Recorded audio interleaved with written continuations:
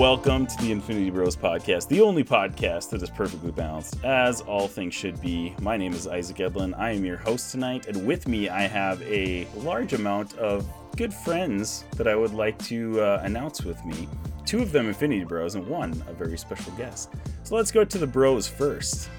My number one bro and good partner in crime is Zane Ellis. That's right. Zane, how you doing today? Fantastic. That's right. You did me first. That's right. I remembered the bit. I remembered it. I got to do that every single time I'm on a podcast with you now. Otherwise the bit is going to die. So take that, the other Infinity Bros. In the other Infinity Bro, speaking of the devil himself, it is Jarrett Curtis. So I was a little hurt that I wasn't number one, but I can accept it. Zane is the enigma. He is. But now I'm not. Not only am I not number one, but I'm the other Infinity Bro. Right? Like that hurt. Well, hey, brother, that hurts. Jarrett, I would say that I did call Zane my partner in crime, but if we're pairing people up on this podcast, it's you and me are a pair. Zane is with Robbie, and Max is obviously with Mark. So it's me and you. We're also partners in crime, but I'm a different partner in crime with Zane because we're like night shift bros, and we record episodes at 8:30 in the morning and stuff like that. So it's a different. It's vibe. fine. It's fine. Vibe. If you see tears on the Patreon, it's just I still love you. Somebody's Jarrett. cutting onions. Yeah, I still love you. Let's announce our very special guest that we have on the Infinity Bros podcast. It is our good friend and patron, LJ Lowry. What up? Glad to be here again. LJ is a good friend of the Infinity Bros podcast. He is currently the president of Geeks Under Grace, an awesome organization that you guys should all check out. We'll put some links in the show notes so you guys can go check out his content. And he is also a member of the podcast, the Geeks Under Grace podcast. So, LJ, it is good to have you here. And he is one of the founding members of the Infinity Bros Patreon as well. So, perks, guys. You've gotten into the inner circle of the Infinity Bros if you're a patron member, all right? I'm a living advertisement. I'm here. A living advertisement. He's wearing, you guys can't see this on the podcast portion, but he's wearing an Infinity Bros hat. He is literally a living advertisement for the Infinity Bros. I'm a shill. What can I say? He's a shill, and we love him for it. Thank you so much for hanging out with us tonight, LJ.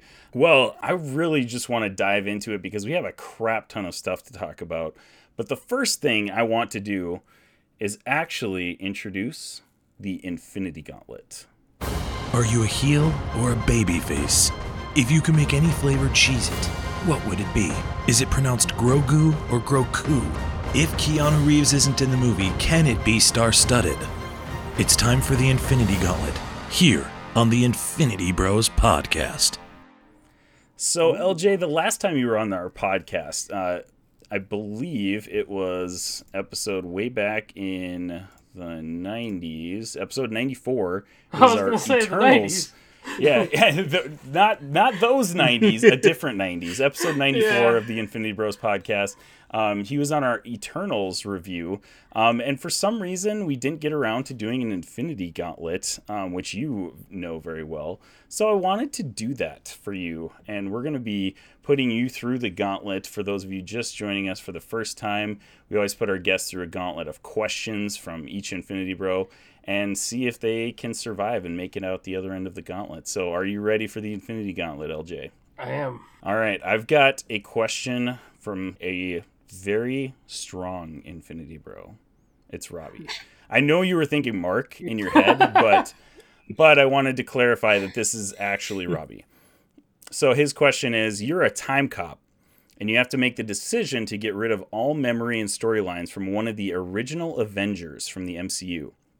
Who do you choose and why? Oh my gosh, the original Avengers from the MCU. I love this. I actually personally like the movie, but what I'm going to say is Hulk. The Incredible Hulk. Because I think that he's definitely, because of the Universal stuff, he's been done dirty. And if they were able to do it proper again, if I was a time cop, I would find a way to get Marvel those rights. There you go. That's the way you use those time cop privileges correctly. Yep. Actually abusing the privileges and doing what should have been done in the first place. I'd go rogue and be like, nope, this is... you're not getting the rights to this movie, Universal. Good. Yeah, I like that choice. That's a good one. And really, like, you in the original Avengers storyline, anyways, like, even if you take Hulk out of the equation, you still got the smart guy Tony, and you can kind of, roll with that too. So I think that's a solid choice. Good one. All right, Jarrett, why don't you go ahead and go to your Infinity Gauntlet question? All right, buckle up. Okay. So, LJ, who's your favorite celebrity? That's not your question. This is the lead up. This is part 1. Yeah. Chapter 1. Okay. Chapter 1. This is going to be a real long question. Buckle up. Oh, gosh. This wasn't supposed to be the hard part. No. I've broken it. We just started and I broke it. No. I think of, and it's probably an easy pick just because, I mean, the dude's in everything now. Probably almost too excessive, but for a long time, I mean, it still kind of is The Rock. Like, that dude can almost do, like, no wrong. I get it. That's an easy answer. I would have to think about a deeper answer. Okay. But let's go. Here we go. Go ahead. Keep going. So The Rock is coming to hang out with you tomorrow. Okay. And you're meeting for dinner, planning on having a good time. And if this goes well, play your cards right. You are now best friends with The Rock. You're in on everything. He's dragging you to movie premieres. Like, step aside. All of his other... Kevin Hart is out the door. It's now LJ and The Rock, right? Yes. Yes. I'm down. In order to pull this off, though, you have to cook him dinner to impress him. What do you make? One of the only things I know how to make, personally, is a tri-tip, which is a West Coast dish. Yeah. And the dude eats a lot, so I would have to make like a ton of them. Yeah. And they're almost like, depending on the kind of cut you buy, it's almost $30 a cut. So I was gonna say, and tri-tip is not huge. That's not a huge cut of meat. Like, no, it's a great cut of meat though. So that definitely tri-tip. Yep. A lot of protein. Yeah, I love that. So for Pacifier 3, massive dude. It's LJ and The Rock turn into some tri-tip. Yeah. Love it. That's a good one. All right. We've got our spicy one coming up here. This is from Infinity Bro Mark. Ooh. Now, this is not quite as spicy as his questions normally are, but I still think it is on the spicy side. So, if you're stranded on an island with all of the Infinity Bros, who do you think will be the first one eaten and why?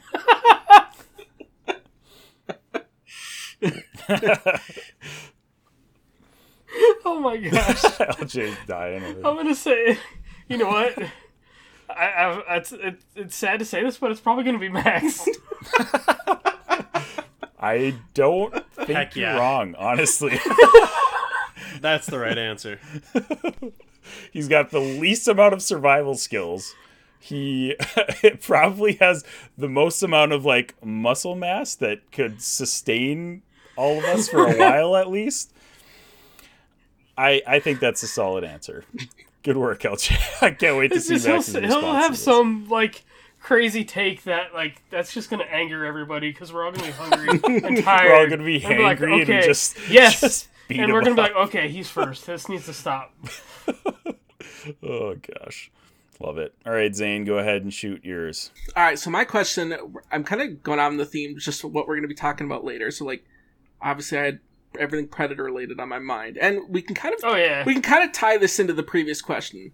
So, my question for you, LJ, is in any like Predator, like media or movies, whatever, what is your favorite weapon that the Predator hunts with? Ooh. And I would segue this into the previous question. Like, this is what we could use to kill Max. Oh my gosh! This is how Max will die.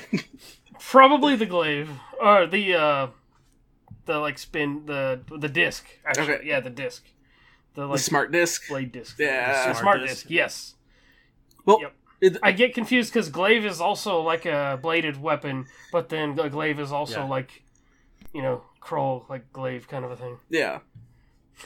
So the smart I love disc. that we've created this like fan fiction version of the Infinity Bros where we're stranded on an island like hunting Max to death, and I'm here for it, man. Hey, 150 Patreon subs and this happens. Yeah. 150 Patreon subs, and we buy a private island to do a Hunger Games with the Infinity The most Bros. dangerous games with the Infinity Bros. Yeah. Oh my gosh, I love it. And you know what? LJ will be the first one there again.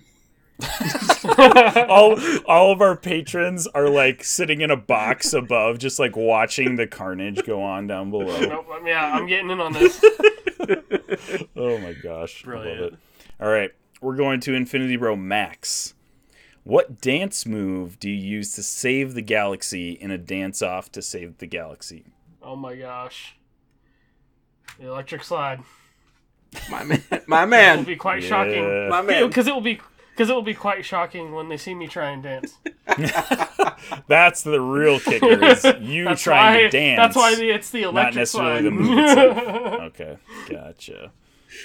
Love it. Yep. So, will the galaxy be saved? Probably is the not. real question. Probably not. Oh gosh. All right, this is it. Last question, LJ. Ooh. And it is from yours truly, Infinity Bro Isaac. All right, so of all of the things in your room, or your house even, let's just go with your whole house. Uh-huh. Your house is on fire. You have to grab three things, single things from your house that you can save. What are those things? Dang. My identification, first of all the important stuff. That's important and much smarter than I would have been. Now I'm looking. I'm like, I want my answer answer to be my PS5, but that thing, like, I will probably not make it out of the house if I try and carry that giant thing. True. Be weighing you down. If anything, my Switch would be easier to grab than that, so I'd save my Switch. PS5 is a very expensive, like, PS4.5. True. At this point, yeah. I mean, I still love it, but and then maybe a hat, because I know I'd definitely be wearing a hat. Hat. So not even clothes or anything. You're just streaking out there, and you got a hat on. I mean, I'd be wearing clothes. New clothes would be easy to buy. I assume clothes would be included, but yes, no. Although it depends on the time of evening. If I'd probably be in my pajamas, so yes, that would I was gonna say he's gonna have clothes on. Like, he's not gonna run out naked. But will he though? Like, I don't know. Unless he was like in the shower. Depends on how he sleeps, I guess. That's and also depending on if I'm gaming up late at night. Like, I'm probably not gonna hear anything happening if I have my headphones on. So you're just gonna give up and not make it out? Is what you're saying in that situation, or? I would feel the warmth at my back and be like, "What is going on?" And then just like, you turn around and it's too late. Yeah, it'd be too late for me. Poor LJ. Make it out. The captain goes down with the ship. And if you guys haven't figured it out already, puns and self-deprecation is what I'm all about. So.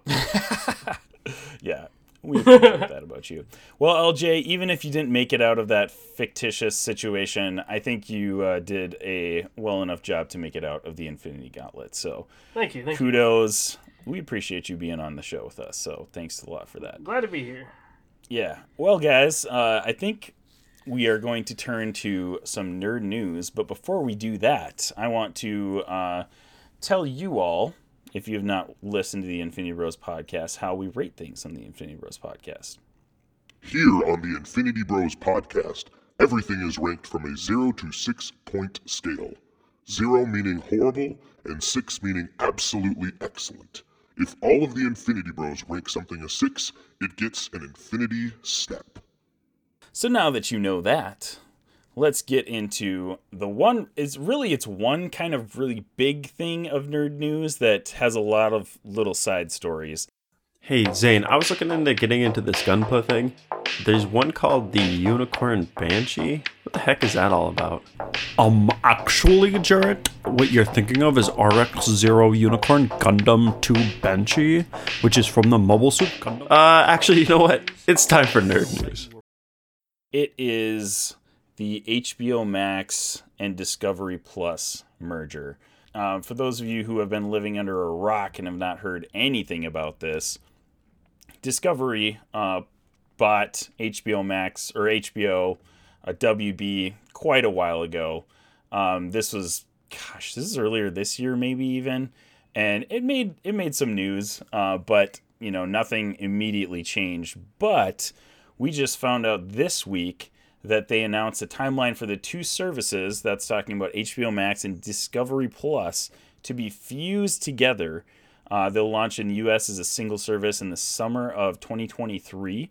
And as a result of this, they are going in a very different direction and axing a lot of projects, including Batgirl and the highly anticipated Scoob sequel, both of which were basically in post-production, like done and ready to be released on HBO Max. So guys, this is big news, especially within the nerd community with Batgirl.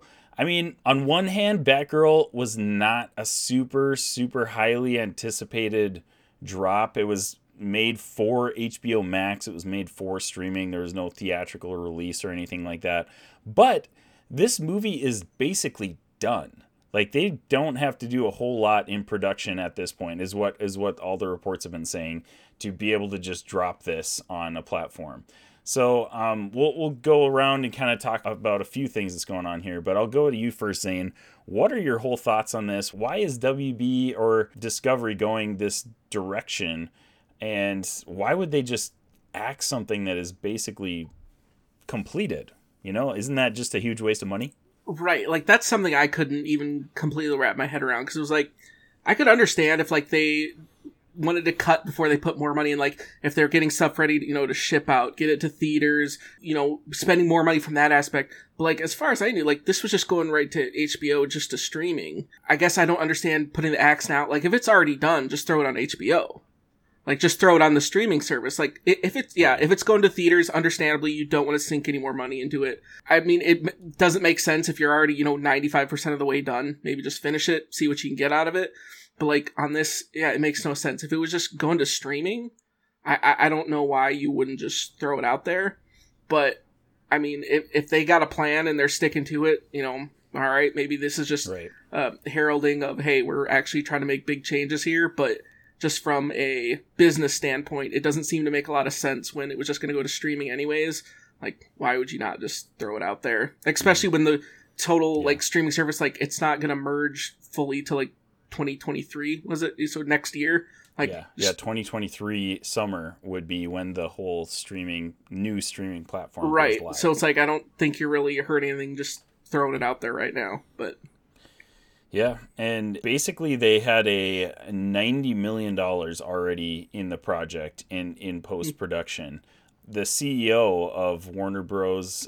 Discovery, David Zaslav, kind of announced like a 10-year plan that they had for DC films, and apparently part of that is just shelving or just canceling a bunch of these projects that are kind of in production. One of which was Batgirl, obviously. Also have heard reports, this is not an official confirmation from Warner Bros. Discovery, but the Green Lantern show is going to be canceled. You know, a bunch of other like DC projects that are in the works currently are probably going to be canceled as well. The one that is, interestingly enough, been confirmed by the director of the film is the Flash film that is kind of still in production, post-production, wherever they're at with that. Jarrett, why is this the film that Warner Bros. Discovery is keeping around and not Batgirl? This is the thing, right? Like, I understand the need for a clean slate. If you're going to start cutting properties left and right, you know, do it unilaterally, but you have arguably one of the most divisive and like hated actors of all time right now. Like, this dude literally kidnapped a child, like, from a reservation and is doing Lord knows what in Hawaii, tearing crap up, and they're like, you know what? We would need this dude as our headliner. Like, this is the guy we want to keep out of all of this mess. I want to sit in on these meetings. I hope, like, you know, obviously in 2035 or whatever, we'll get a Netflix documentary on, like, the behind-the-scenes decision of this and, like, the life of Ezra Miller and whatever the heck happened. But, like, honestly, I want to know what the heck they're thinking doing this, because it makes no sense to me. Like, is it just that they've sunk so much money into it?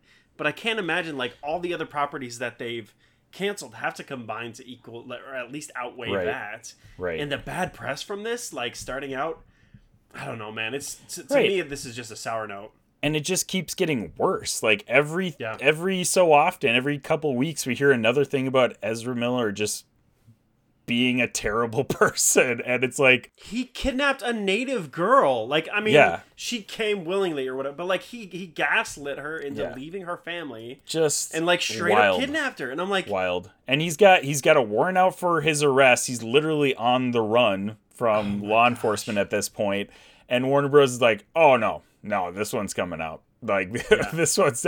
My guess is it has to be the budget, because they put $300+ million into this movie at this point, and which is a high budget for a superhero movie in general. So, man, it's that's got to be it. But still, you spent $90 million on a movie that's never going to see the light of day.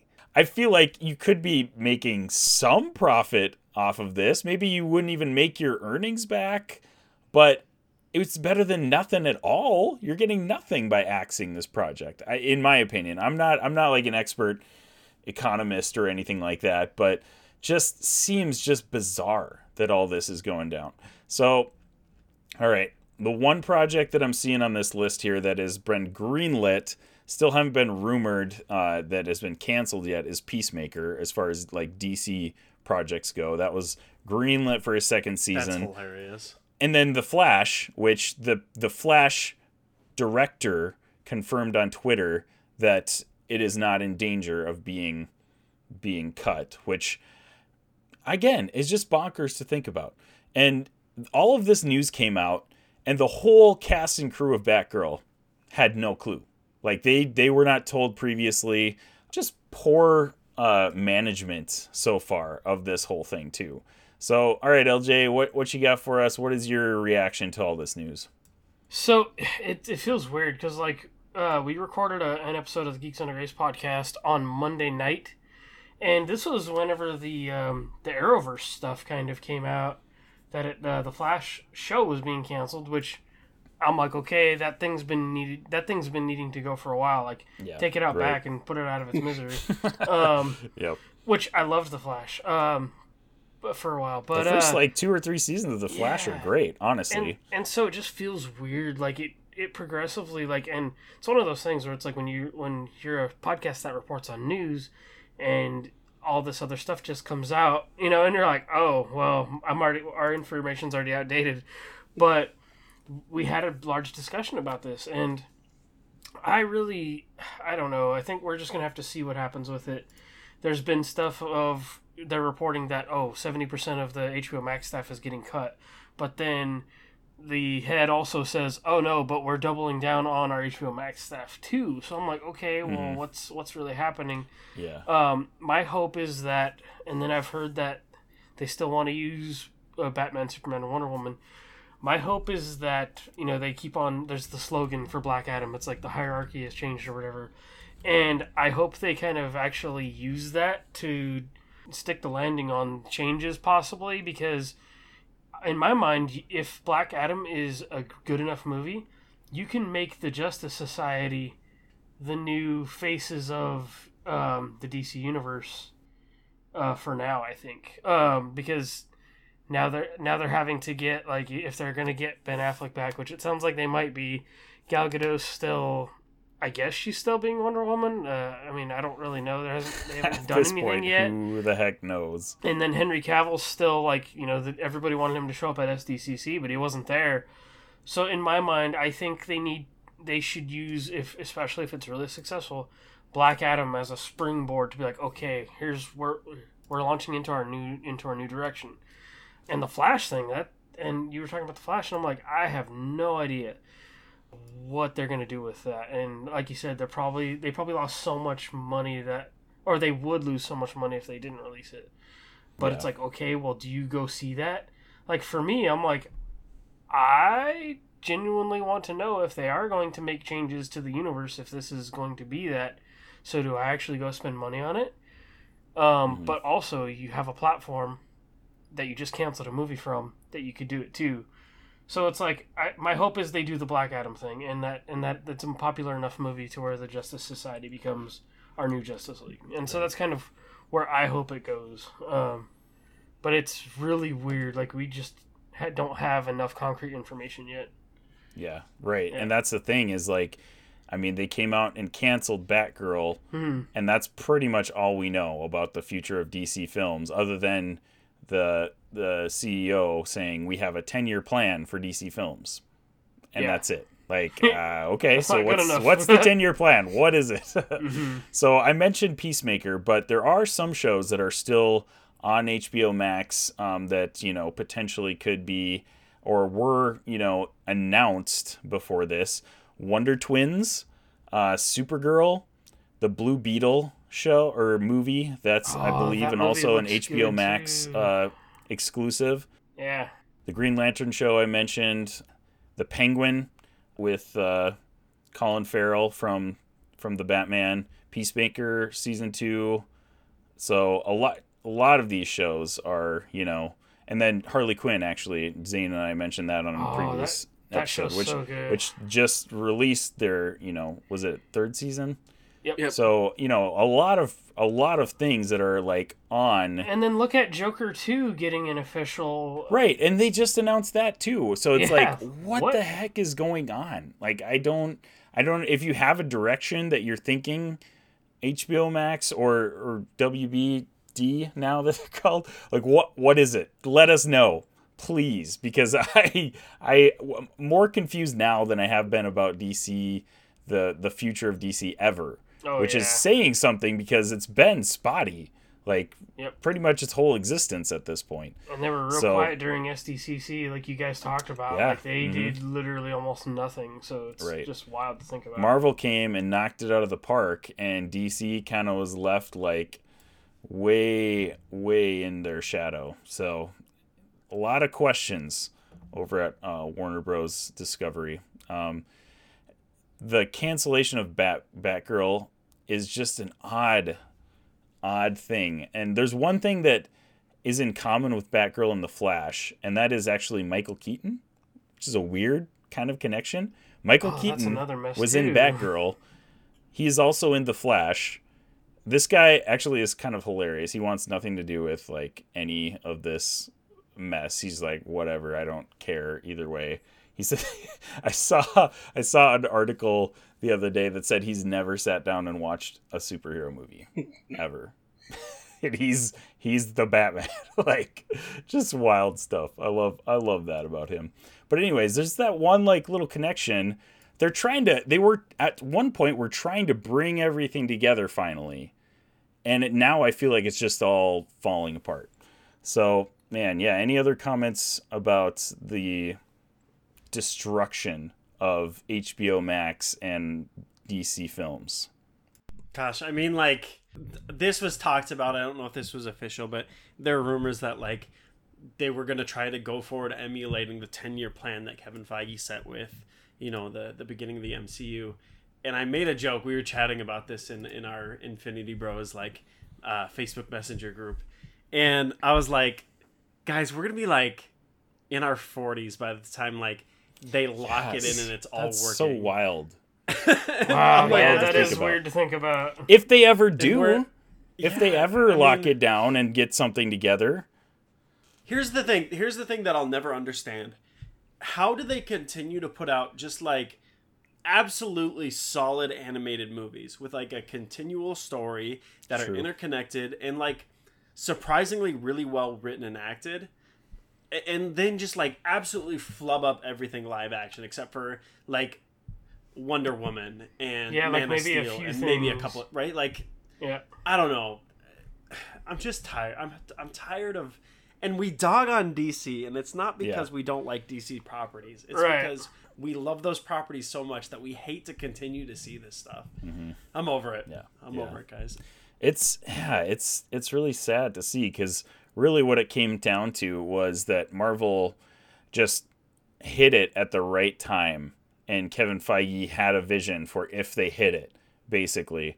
And then DC was just left to kind of try to catch up, and they just never could. They tried really hard to kind of get their connected universe together while the MCU is like in full swing, kind of at the end of phase 1 and into phase 2.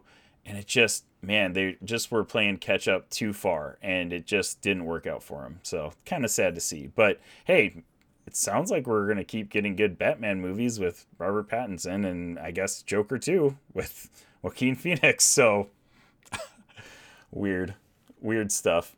Zane, any comments on Margot, or I was going to say Margot Robbie, Lady Gaga playing Harley Quinn in Joker 2? Well, if what they were saying, that it's going to be like a musical, yeah, that makes sense. It does make sense, actually. Still super weird that they're going with a musical. Yeah, I was like, okay. Please, no. I can't question anything they're doing now because look what else is going on. So I go for it. I don't hate the idea, but it's like you're making a sequel out of a movie that was fine as its own thing. Absolutely did not need a sequel. Exactly. Yeah. I'm so excited for the musical sequel to Joker, the Flash movie. Man, absolute bangers from WB. And like, I think all of us in that review were basically like, this was a great movie. I think almost all of us gave it a 6 out of 6, but it's not a rewatchable movie because it's depressing. Like you don't need a sequel for a movie like that. Whether I should be watching that movie when I was watching in it. the first place, right? This exactly. is crazy. And it's not because it's bad. It's because it's just heavy, straight up depressing and heavy and awful. Yep. But they pictured that in a very, very, very good way. So, man, it's rough to see what the state of DC is at this point, and it doesn't look like it's getting any better in the future. Yeah. So, sad to see. Well, guys, I think we should probably move on to our advertised content, our spoiler review of the movie Prey that just dropped on Hulu.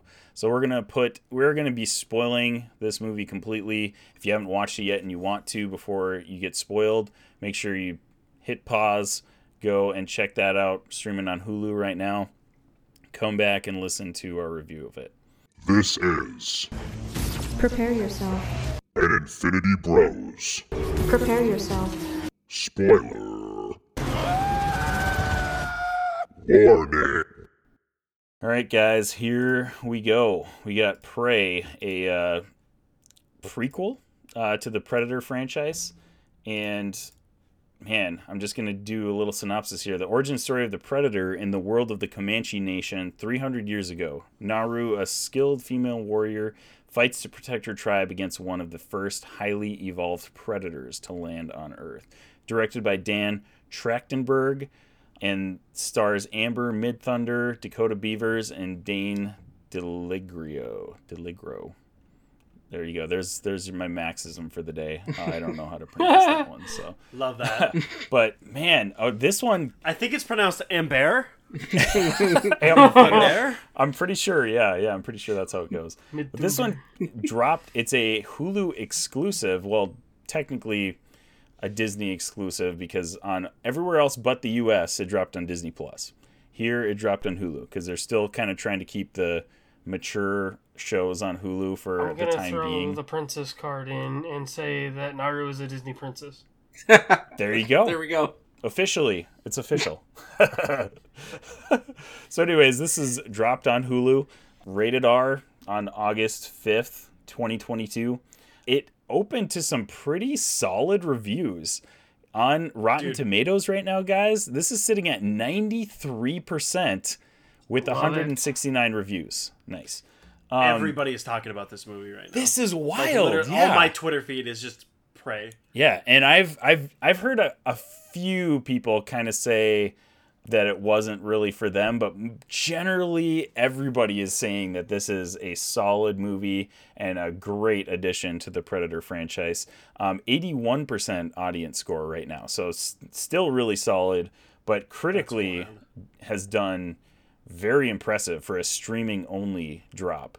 And one of our good friends, Jared Buckendahl, got to watch this early, and he's one that we have on the show quite a bit, and we trust his reviews, and he was very high on this movie, and I feel like he is pretty critical. I mean, that's like his literal job as a movie critic, and he thought this movie was very impressive, so you can check out his review on that as well. But man, guys, we're just going to dive right into it. I mean, this is set in the Comanche Nation 300 years ago.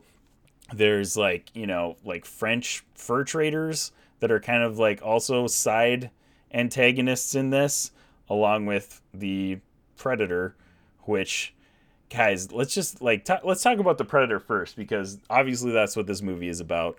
What were you guys' reactions to, first of all, that we're getting a prequel to the Predator series? Zane, I know Zane, and this is the reason why we have LJ on this podcast, because he's a big Predator fan as well. But Zane, why don't you go ahead and give kind of your thoughts coming into this movie? Well, I mean, ever since they announced it, I was super excited for this movie. I'm also just really enjoyed this series. Like, I remember as a teenager, my first introduction into all this was actually watching AVP, Alien vs. Predator, and it just went out from there. And I just really fell in love with just this, everything that this universe encapsulates. And even just the fact that the original Predator movie was just like this idea of like, hey, we're just going to make this movie. No one thought it was going to become like what it did. And like, it just grew, and that original Predator movie is an iconic of everything from memes saying like, everyone knows, if you haven't even, you don't even have to have watched the movie, Predator. Like it has become a cinema staple, if you will. And Arnold Schwarzenegger with his like mud-caked face and just giant guns like duking it out, like get to the chopper. Everybody knows that line, whether you know it's from that movie or not. The handshake. The handshake, like just iconic. Iconic. But yeah, no, ever since it was... If it bleeds, we can kill it. Exactly. Exactly. And I'm glad they added some of those into the Prey. They do some of those references from the first movie, and I was like, chef's kiss. But I was just super excited coming into this movie, and I just love the idea of that you can go back in time. Like, we went forward, obviously, with the jungles in South America, and then into the cities. Like, it makes sense, because, like, the Predator's been around for a very long time. Like, you can go back. Like, you can keep jumping back. And I heard, not heard, but I was reading an article that someone said it'd be really cool that if someone made a pitch now, since you did it with, the Comanche Nation, bump up a couple hundred years and do it in, like, ancient, or, like, feudal Japan, have them fight samurais.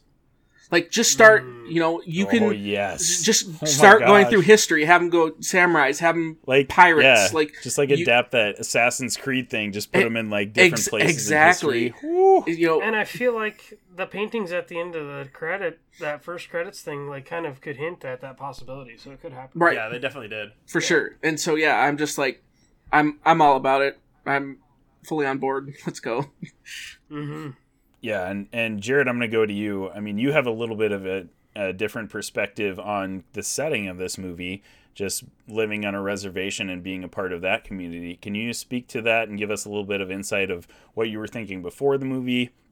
How are they going to handle this, like, being set in the Comanche Nation 300 years ago and all that?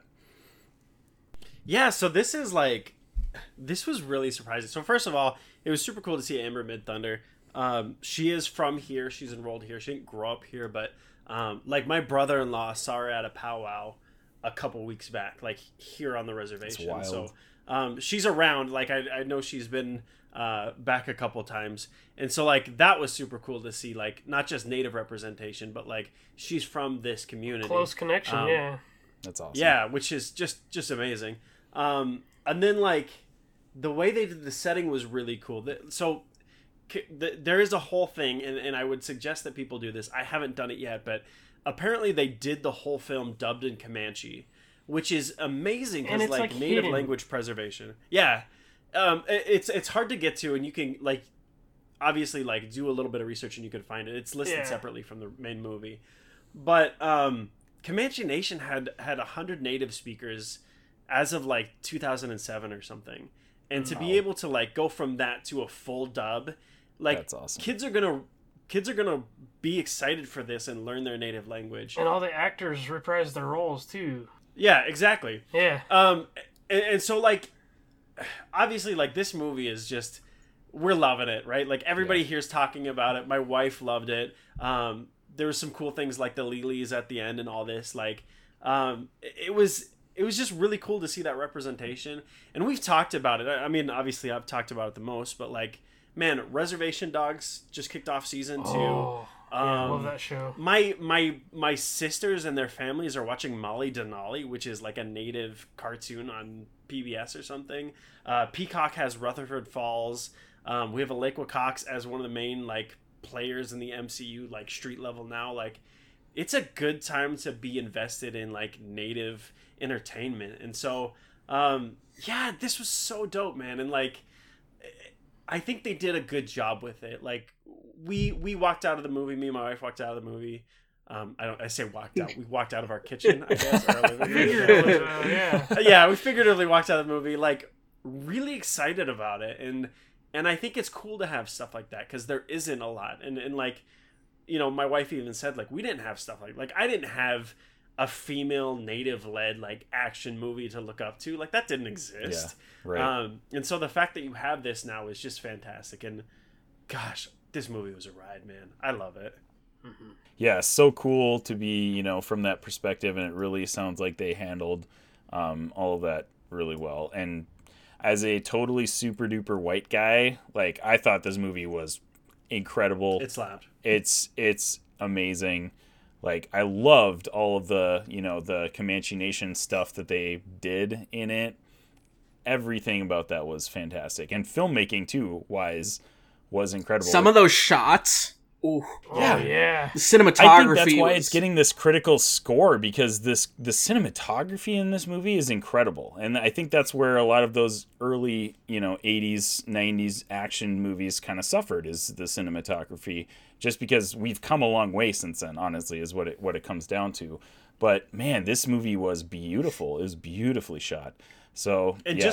just to touch on this too, the fight scenes were phenomenal. And even like the fight scene where she has in the camp with the French traders, it like obviously has nothing to do with the Predator at that specific point. And that's like one of the best fight scenes in the entire film. Yeah. Absolutely. I was like, they did not phone this in. Like this is sick. Well, that's why I was here. It was really cool too. Like when I was watching, just how some of the fight scenes played out, and then like when the end credits were rolling, the fight coordinator was actually titled Native American Warfare and Tactics, whatever. So like it was someone who actually dope. I missed that. Yeah, it was That's actually sick. someone who like That's specialized in like ancient, like actual native war. And I was like, so this is another piece of history too. Is like, there's an actual native sign language, right? And I was taught this by some of the elders. A good friend of mine who's now passed, his name's Del First.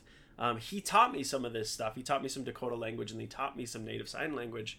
And the idea was, if you had like two bands meeting that were hunting, and you didn't know like whether this person was Dakota, whether they were Crow, whatever, like you could talk to them in sign language so you wouldn't tip off whatever it was that you were hunting. Mm-hmm. And they use that in the film. Like there's a point where awesome. I think the brother asks if she's okay, and she does this, which is like that's the okay. And I'm like, dang, that's so like cool. they really invested in this. Wow. Yeah, dude, phenomenal. The fact that they did like the native, and that was the other part that I had to give props to, because like everything that Amber Thunder's getting is well deserved. She was fantastic, but like that completely overshadows Dakota Beavers, I think was his name, who plays her brother. Oh yeah, this was the first movie he's ever done. Like I would not, right? That. I would have never have guessed That's that. wild. He was so good. It's like he'd never acted before, or not act, but like he'd never been in a movie like this. And it was just like sure, and just the chemistry those two had, and just the way, like he, as much as Amber Thunder steals the show in this movie, like he's very much the side star of this as well. Yeah, for sure. Yeah, absolutely. I think I mentioned at the very beginning of this review that we're going to talk about the Predator first, and we've definitely not talked about the Predator at all because these actors stole the show. Like this is a movie about them, not necessarily about the Predator, and you know, obviously that's kind of what all the other Predator movies are about too. But like that was the moment in those other movies that you're looking forward to, is when you know you're seeing the Predator in action.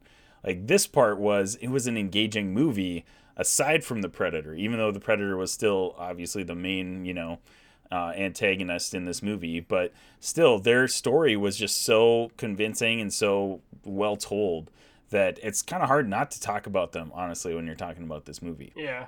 Anyways, back to the Predator again. LJ, I know you're a big Predator fan. Yeah. I, as a not huge Predator fan, thought this Predator looked sick with the kind of like the bone like mask thing that it had going on. Where would you put this on, like, visually? Like, how well did this movie look compared to all the other Predator movies? My gosh, I loved it. To me, like, this is my favorite Predator design. They really went into detail on basically not giving him the same armor and same weapons they've been giving him every movie. They really reflected, like, hey, this is 200 some odd years in the past, so, their technology also is still evolving at this time too. Right. So there's, the different tools. The thing that I really liked was when he started doing the arm thing that he normally does, like the self-destruction thing with. But then he just dropped it on the ground and, like, set that bomb off and things like that. Like, there's so many changes, like, to his equipment. But even his armor is so minimal that, like, he doesn't have, the different plating and stuff he had before. The mask especially was a major highlight for me, and obviously they really showcased the mask itself. But, so I come from a video game influenced angle on this too. The shield. Like, and from what I remember correctly, like, that's a new thing, is the shield. That is very God of War influenced. That is the way Kratos' shield operates in the new God of War video game. And Trachtenberg has also been kind of known as, like, a video game fan. And so, which made me geek out about that even more, because I was like, yes, dude definitely played God of War and said, I want that in my in this movie. And then the actual, I need to double check on this, but I also read that Trachtenberg also played Valhalla and enjoyed the soundtrack so much in Assassin's Creed Valhalla and got the composer to do Prey. That's amazing. Which is super amazing. And it just goes into, like, we've been talking about how this movie is just so detailed in everything it does. And the look of the Predator and the design is definitely, like... And it's weird to say, but he's still menacing, but it's almost like this movie kind of, like, not downplays it, but it's like he's supposed to feel that way, but, these people are just handling him, and it's like even the Predator is still, feels like an early stage of the warrior Yatja, which is the actual race that we know. So it's like even the Predators themselves are still learning at this point in time. Yeah. It's because they basically dropped him off and said, hey, like, scout, see what this planet's about. Right. So I love it. My favorite design, for sure. Yeah, I definitely agree with you. And as a, kind of a noob to the Predator, I've obviously watched the original Predator, but I don't think I can recall watching any other ones, just clips and stuff like that. Mm-hmm. But I thought this Predator design looked awesome. So yeah. I was all in on that. And it was like, it played on the great, and I don't know what all the other movies are kind of like, but in the original Predator movie, they don't really do it as much because I think the horror genre wasn't quite as fleshed out in the horror that we know today, like horror thriller. But, like, in this movie, Prey, I noticed that they don't show the Predator's face almost at all when he has the mask knocked off. And I thought that was really cool. Like, That's even in yeah, totally intentional. And even shots when he has his mask on, you don't really see his head very much. And they do that to, like, kind of build that tension and, like, make it more, like, I mean, oh man, like, in the first movie, you don't see his actual face until the end when he's laughing. Yeah, exactly. Yep. And it is, basically a cheesy 80s action movie, so when you see his face, it looks pretty cheesy when he's laughing. So, but anyways, this movie, I thought handled that just incredibly, and I thought I'm like a newbie to kind of the horror thriller genre, and anything action past, like, from 95 previous, I haven't really watched a whole lot of, which is why I haven't watched a lot of the Predator movies. But yeah, I thought this was just incredible. So well made. I'd say there's just a couple nitpicks that I have, but they didn't detract from, like, my viewing experience at all. My number one is the whole, like, female warrior aspect was really cool, but at the same time she's got, like, all these sick skills, and then when she's, like, trying to prove them to her tribe, she all of a sudden can't hunt and can't, like, I don't know, do this stuff. It just seemed like, and then she like ties the rope onto the tomahawk and just like is whipping it around like, and it suddenly got like a bungee cord elastic. Yeah, right. You're this incredible warrior, obviously, and she can't convince her tribe that she can even go hunt. That was kind of a little like, I don't know about that. And that just feels kind of like she kind of like practices and tries, but when it's actually time to get it done, she definitely stumbles. Suddenly just yeah. So that part was a little like action-y flick to me. It just played into the whole like, hey, this is an action flick. You just kind of gotta watch it and enjoy it, right? And I do love not think how, too much about it. Her tribe didn't really see her that way, but also that worked in her advantage because the predator really didn't see her as a threat either. Right, true. So it was like, wow, like it's not just to me that doesn't make it just a trope, because like, even the predator is like, nope, like you're no chance, you're no fight for me until she becomes one. Yeah, definitely. Yep. But that's not a knock on Amber. Like she acted her butt off in this, and I hope they get some awards at the end of the year. It wouldn't be like Oscars necessarily, but like Golden Globes, maybe they get some nods or something like that. Yeah. Because they deserve some stuff for this movie. I definitely think it was incredible. All right, guys. So moment of truth. We're gonna go ahead and rate totally what you thought of this movie, and Zane and LJ. For sure, and Jarrett too. I don't know what your experience is with the Predator franchise. If you guys could like just go a quick like ranking where this sits on your Predator franchise for you. Like, is it the best movie in the whole franchise? Is it like 2, 3, 4? Where does it sit? That would be pretty cool. So Zane, why don't you go ahead with your rating and ranking? Oh man, this was something I've just been pouring through this. I'm gonna go ranking first. Just because I can't figure out how I want to actually do the rating. My ranking, I think that I settled on this is just barely below the first Predator movie for me. I'm a huge sucker for nostalgia and just that classic 80s. So like, I'm putting this at very close number 2. So Predator, this is a close 2, and then Predators 3, Predator 2, and then drops down from there.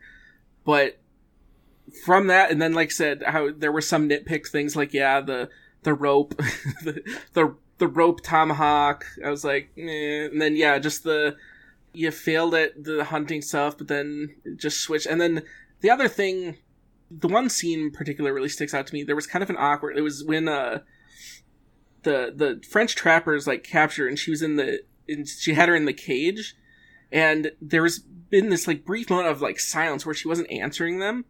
And she goes to talk. It's like she carried no expression, or it's just like it sounded like someone was answering the phone as they were going through a tunnel. Like there were just times where like she would go to like speak, and it just seemed like it was like it didn't match the situation. I mean, that was I'm gonna watch it again, but it was just kind of an odd. Maybe part of it too was just because it was in English. It's just like maybe I just missed some of it there, but. I'm going to give this movie a 5.5. I'm going to rewatch it again, though, and see if I change it. Yeah. But right now, 5.5. All right, Jarrett, why don't you go ahead with yours? Maybe it's like recency bias, or because I'm a bit of like a golden retriever, so I'm like easily excitable. And maybe this will sour in a couple days, but like this is 6 out of 6 for me. I enjoyed this movie way more than like I thought I would. And I thought I would love it, so that's maybe saying a lot. As far as ranking goes, this has now become my favorite Predator movie. Immediately following it would be the original Predator, and then it's been literally like a decade since I've seen these movies. I really liked one of the AVP movies, and I can't remember. I really liked one, and I did not like the other one. Whichever one I liked out of those two, whichever one is the good one, is right under that. Well, that would be AVP. That would be AVP. Okay, yeah, I think it was there because I think Requiem's terrible. Whoever wins, I don't remember. Whoever wins, they lose. So, like, yeah, we lose. Requiem's bad. Yeah. So it goes Prey, the first Predator, AVP, and then I'd never seen Predators before until I watched it last week, and that was really good. So that's immediately following that list. But yeah, this movie rocks. Prey slaps. Go watch it. Absolutely. Yeah, absolutely. All right, LJ, you're up. Okay, so my ranking is... I'm going to say this is number 1 for me because it's kind of like, you guys have said, and even Jarrett has said, like, you watched it with family, obviously, because it's the, personal connection. But to me, I don't show somebody that's unfamiliar with Predator an older Predator movie. I just don't. This is the movie I show them. So that's what makes it number one for me. Like, this is the movie that I'm going to be like, oh, like, yeah, you heard of Predator, but it's like, no, just watch this. Like, I promise you're going to like it, kind of a thing. Like, this is the movie that I will recommend to people that are like, have heard of these cheesy old movies, but I'm like, nope, this is the exception right here. I think, the tribe and that story has a bridge for a wider audience to connect with, I think. So this is why I would say number one, because it is the one I will absolutely recommend to everybody. Yeah. Number two is definitely the original Predator, and then number three would probably be AVP. AVP was, I was still pretty young, and I got to see it in theaters, and so it was just one of those things. Like, it escalated my fandom for it. Also, there were books that I read that were amazing, where they had this woman that also like joined the Predators and stuff like that. And I recommend reading comics and books too, if you guys have not already. But this movie, I'm also writing a review for this movie for Geeks Under Grace, so I have to be a little bit critical here. So I can't do 6 out of 6. It's going to be 5.5 for me as well. So. I think I would agree with this, even though I'm not in the same boat as like being a huge Predator fan. Like, if I were telling somebody to watch a Predator movie, it would be this one. Like, I think that's you hit the nail on the head there, LJ. Like, this is a beautiful movie. Like, even if you weren't into action or thriller or the horror genres, like, you could watch this movie and still be entertained. I fully my nitpick is that the French guys were kind of very silly and kind of satirical in a lot of ways. Right. And then also, like, I guess we're going full spoilers, but her using the gun, I'm like, I don't know how I felt about that, or like maybe how her tribe would feel about that, like, well, actually using this technology. Now that you bring that up to you, like, it's a deeper cut, but the gun, that's Raphael Adolini's gun, and that's what's printed, and so that's the gun at the end of Predator 2 that the Elder Predator gives to Danny Glover's character. Oh, most definitely, yeah. And so the original, where that story comes from, Adolini was a pirate captain, and his men mutinied on him, and basically he fought off all of his men, died in the process, but like the Predator watched it, and so like the Predator took the pistol as like a trophy of an honorable hunter or honorable fighter, and so that's why in like Predator 2 he gives it back to Danny Glover, because Danny Glover killed a Predator. That's kind of how that. So I don't know how they're gonna go from there, and that works, because like obviously at the end of this movie now she has the pistol, but we know at the end of Predator 2 the Predator has that pistol again. So like, I don't know how that's going to, like, if we get a sequel, does that mean Predators are going to come and just wipe them out now? Like, I don't know where that's going to tie in, because, since they kind of changed the origin of that pistol, but I'm interested, because it's like, it gives that possibility of like, okay, what are we going to do for a sequel? Because she has the pistol. And not to derail it further, but I think Trachtenberg has said, like, oh, this isn't necessarily an origin story or a prequel. Right. So I'm like, okay, well, what does that mean? Right. Then? Like, that's why the pistol? It's just right. set in the Predator universe, the Predator cinematic universe. And they say it's in the same timeline, so I'm like, okay. I mean, that's what he has said. Right. So I'm like, somebody's not communicating here. But that's a nitpick, Like, it's definitely weird now that we talked about it, but yeah, that's a nitpick. I think I'm on the same page as pretty much all of you guys. I would give this a 5.5 out of 6 as well. Just an incredible movie, and it's actually like really concise too, which I feel like is a good thing for somebody who's coming in new to this. Like, it's only an hour and like 39 minutes, I think. Yeah, and they get things going fast. Yeah, they get things going fast, but they don't. See, that's kind of the complaint that we've had with a lot of these MCU stories that we've had in Phase 4, is that they try to cram so much into this one little thing that they cut out a lot of storytelling that can make the story better. They didn't do that in this movie. Like, they told a a good story in the hour and 39 minutes that they had. And like you guys said, I've got nitpicks as well with her just, being an amazing warrior, and then all of a sudden she can't do it when, she's trying to hunt a rabbit, or something like that.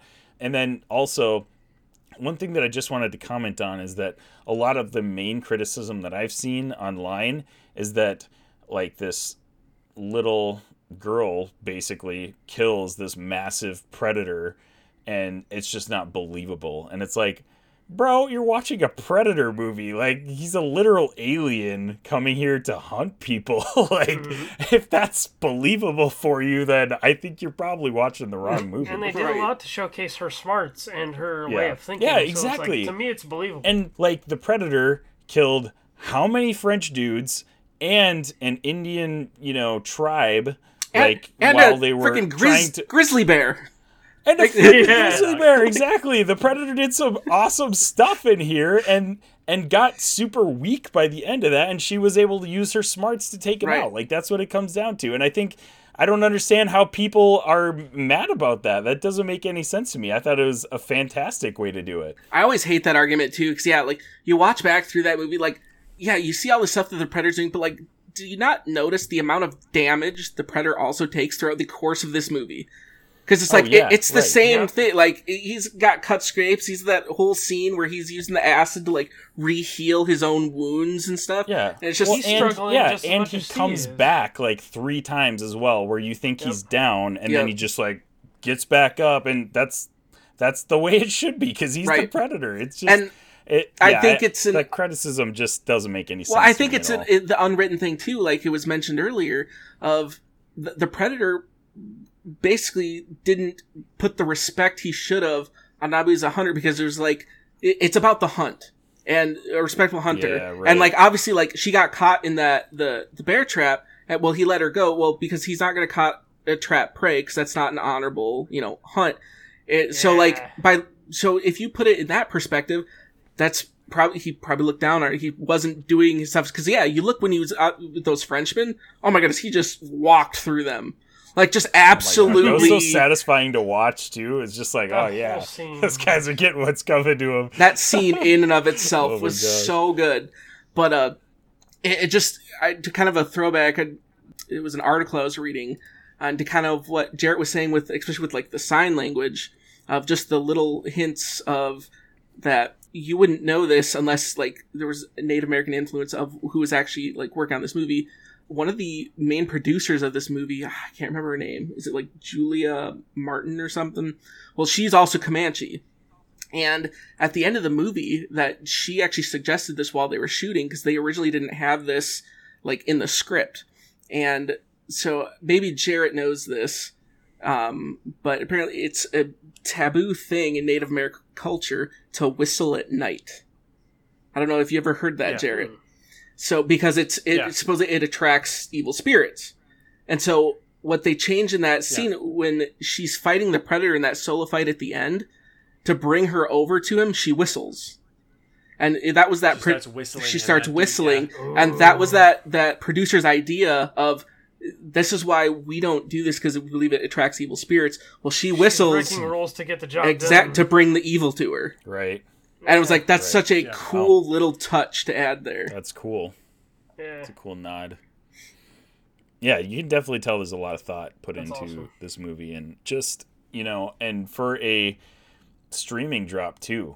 This could have made money theatrical, I feel This would have, made so much cash if it was in theaters. Yeah. I would have been there at 3:30 on a Thursday I was for Bullet Train. I would have been there as well. I think that was a missed opportunity, for sure. I would have taken that day off work. Yeah, and even though it was my day off, but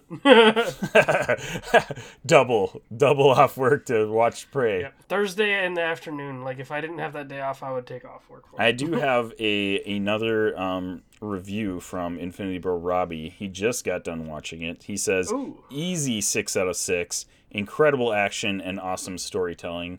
I think that's kind of things that we've mostly been talking about tonight. Just incredible movie, guys. Definitely go check it out on Hulu, or if you're not in the U.S., on Disney+. Really, really awesome action, horror, thriller, whatever you want to throw this movie into the genre of Predator cinematic universe flicks. So, well, guys, any other comments that you wanted to make before we kind of close off the episode here that we haven't touched on yet? I just really love that y'all gave me a platform to geek out about Predator, because anytime this stuff comes up on our podcast, I'm like, yes, I love this thing. And my co-hosts, they're a bit younger for me and don't have the same nostalgia as like older 80s stuff as I do, because I grew up with an older brother that like just took in all this stuff. So it's like anytime this kind of stuff comes up, it's just like, I feel like I'm talking to a wall sometimes, but I love that I got to geek out with y'all. Well, like Isaac even threw that in our group chat, and he was just like, "Hey, I know LJ's really into this. Should we invite him on?" And like I even messaged Isaac back. I was like, I was legit thinking the exact same thing. Like without, because I was just like, "Hey, like if y'all are doing this, like it'd be awesome." And then, yeah, we're so excited to have you on, LJ, and thank you so much for joining us. It has been a blast. Well, Infinity Bros Universe, thank you so much for making us a podcast, or part of your podcast experience. Wherever you're listening, however you're listening, thank you for making us a part of your day. You can catch the Infinity Bros at theinfinitybros.com on Facebook, Instagram, Twitter, TikTok, Twitch, YouTube, all the socials. Thank you, Infinity Bros, Zane and Jarrett, for joining us as well. It has been a blast. Thanks for having us. Glad to be here. I'm glad I had you guys, because I don't have all the awesome like background knowledge of the Predator cinematic universe to back me up here. So I got a lot of experts surrounding me, and I feel safe. I feel cocooned with all the Predator. I tell you what, though, if we need really early like niche like homeschooled Christian culture, I'm the guy to call. Yeah, if you want to listen to some early 2000s Christian rock, you call me right up, because that's my niche. I'm the guy to call. The best part of that is Zane too. Right, I was gonna say the homeschool niche is like, look to Isaac, not the actual homeschool guy. not the actual homeschool guy. Yeah, no, Zane is also well versed, so I'll stand with Zane on that issue as well. Thank you so much, Infinity Bros Universe. We love you 3000. Have an amazing day, weekend, or night. Bye. Bye. Thanks for tuning in to the Infinity Bros podcast. You can find the Infinity Bros on Twitter, Instagram, Facebook, TikTok, Twitch, and YouTube at The Infinity Bros. You can also check out our website at theinfinitybros.com for links, reviews, and sweet merch. Feel free to send us listener feedback via social media or email at infinitybrospodcast@gmail.com.